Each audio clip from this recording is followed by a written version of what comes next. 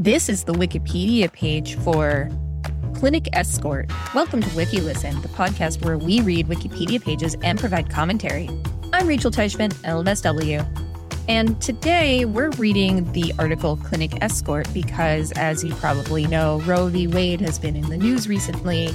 And so we're going to learn about what it is to be a clinic escort. Here we go. An abortion clinic escort is an individual who volunteers at an abortion clinic or family planning clinic. Their role is to assist patients and staff to enter and exit these facilities safely and to prevent any potential harassment or danger to individuals.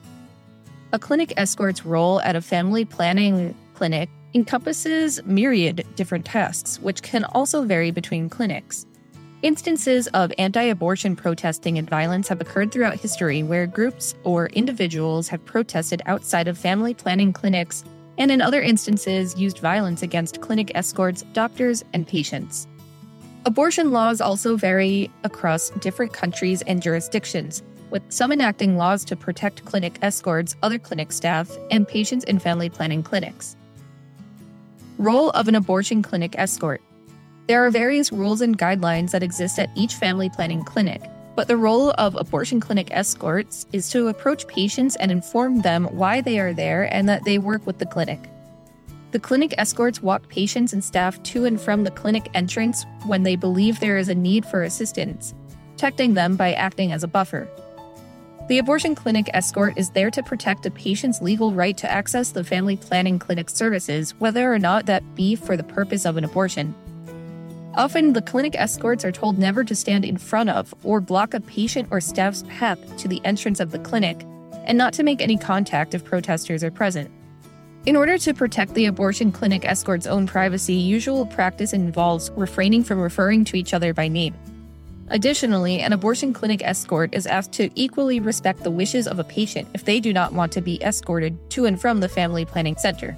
It is the policy at certain family planning clinics for clinic escorts to uphold and respect others' right to freedom of speech and the freedom to protest. In raising this point, abortion clinics will inform clinic escorts to distinguish between maintaining this right and recognizing when a law has been broken.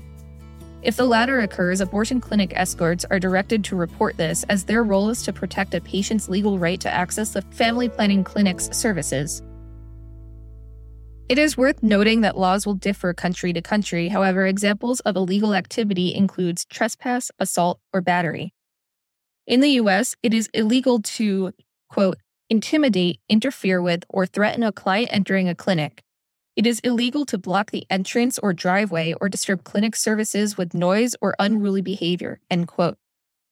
In some countries, patients have a right not to be photographed. If this is the case, clinic escorts are directed to step in front of or shield a patient if an attempt is being made by someone to photograph the patient. Generally, rules setting out of the role of clinic escorts suggest that they should always be aware of their surroundings and any unusual behavior occurring near them or near the premises of the family planning clinic. They should follow security procedures that their local clinic has informed them to adhere to and to report any suspected dangers to the family planning clinic. The debate surrounding abortion. Abortion is a contested and polarizing issue that has been the topic of substantial debate. This is due to differing moral, religious, political, and legal views and perspectives that individuals, groups, and societies hold. Groups or individuals who believe in abortion rights usually identify as being pro-choice. This means that they believe that human beings should have the right to decide whether or not they wish to have a child. Further, these groups believe that women should have reproductive rights and a right to choose whether or not they wish to carry out or to terminate a pregnancy. On the other hand, groups or individuals who are anti-abortion sometimes describe themselves as using the term pro-life. This view believes that an embryo or a fetus is a human being who has the right to life, and some individuals or groups believe that abortion can be equated to an act of murder. While these two opposing sides exist in the abortion debate, note that there are shades of diverse beliefs and opinions that exist outside of or within these two groups. The complexity of the debate may not be fully realized if the debate is reduced to these two labels. The topic of abortion is an issue of moral debate surrounding women's rights, the rights of a fetus, and when personhood commences. While this is the case, these normative debates of what is morally correct can then lead to legal implications and legal debate over what the laws surrounding abortion should be. While some push for the expansion of an individual's right to access abortion, others seek to enact laws to make abortion illegal. Now, this is a side note, but I've noticed that this is very gendered language, and this is Wikipedia's language and not my own. Anti-abortion protests and violence. Expressions of anti-abortion sentiment occurs in various ways. Anti-abortion protesting from various groups can occur outside of a family planning clinic or a facility that performs abortions. This can possibly be in the form of peaceful picketing or could lead to harassment and large demonstrations. On occasion, extreme acts of violence and terrorism have occurred in different forms, which clinic escorts, doctors, staff, and patients have been exposed to. Usually, daily picketing outside of a family planning clinic involves individuals or groups gathering outside of a facility with anti-abortion posters who approach patients entering in an attempt to convince them not to have an abortion. Other forms of protesting that has been carried out include the mass scheduling of no-show appointments by anti-abortion groups to prevent people from accessing their abortion rights, calling the clinics in order to occupy all the telephone lines so patients are unable to get through, and vandalism of facilities.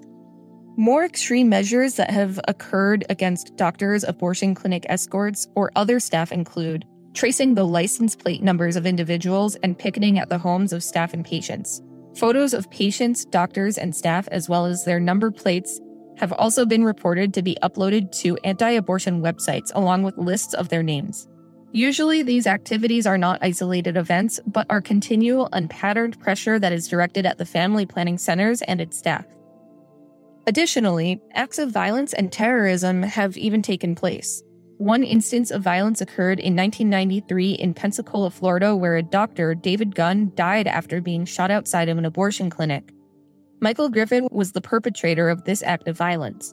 Another occurrence took place on July 29, 1994, when a man named Paul Hill shot Dr. John Britton and a clinic escort, James Barrett, with a 12-gauge shotgun outside of a family planning clinic. Paul Hill first shot and killed James Barrett before shooting Dr. Britton in the head and injuring June Barrett, Dr. Barrett's wife. Dr. Britton was even wearing a bulletproof vest at the time. Paul Hill later revealed that he had a suspicion that Dr. Britton was wearing a bulletproof vest and thus deliberately aimed at his head.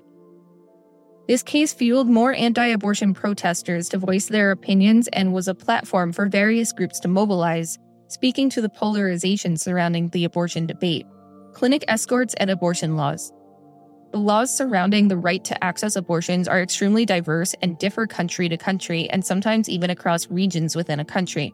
On one hand, some jurisdictions have made abortion completely illegal, while other jurisdictions have not only legalized the procedure, but provide public funding for abortions to be carried out. This, too, has meant that an individual's access to a safe abortion is incredibly varied depending on where they are in the world. According to a 2013 United Nations report, 93% of countries allow abortion where its purpose is to save a woman's life. Around 2/3 of the countries surveyed permit abortion when the physical or mental health of the pregnant woman is put at risk, and only in half the countries where a pregnancy resulted from rape or incest. 36% of global governments allow abortions for economic or social reasons or on request. These countries, however, contain 61% of the world's population because they include countries such as China and India, which have very large populations. 6 countries do not permit abortion under any circumstances. These countries are the Dominican Republic, El Salvador, Malta, the Holy See, and Nicaragua. It can be seen that regardless of moral debates, even where abortions in certain countries are illegal, they are still taking place. According to the United Nations, in countries where abortion laws are restrictive, there are much higher unsafe abortion rates.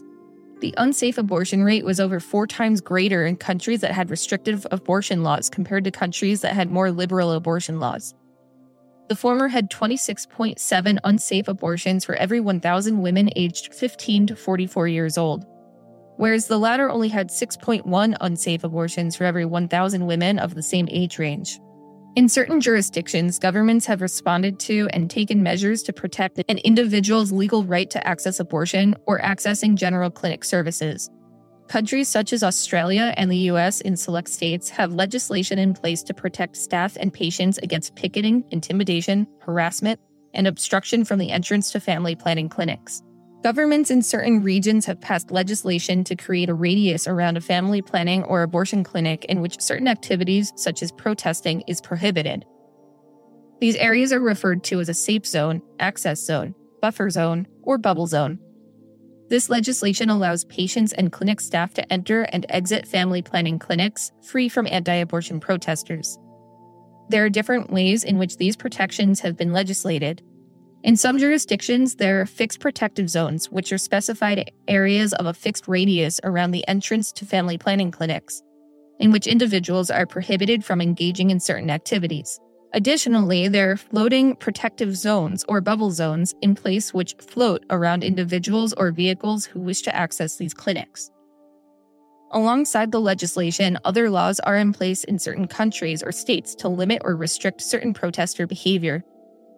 This includes prohibiting photography around the entrance of abortion clinics to protect against the invasion of a patient's privacy. Additionally, there have been similar zones in place to protect the homes of doctors and clinic staff. Individuals who support these laws put forward that these safe zones are necessary to ensure a woman's legal right to abortion, and that these zones protect the safety of patients and clinic staff, and their right to feel safe and free from harassment. In contrast, people who oppose the enactment of these laws argue that these access zones infringe upon one's right to protest, the right to freedom of expression, and the right of freedom of assembly. So there you have it. That is what a clinic escort does and how they are affected and how they help people.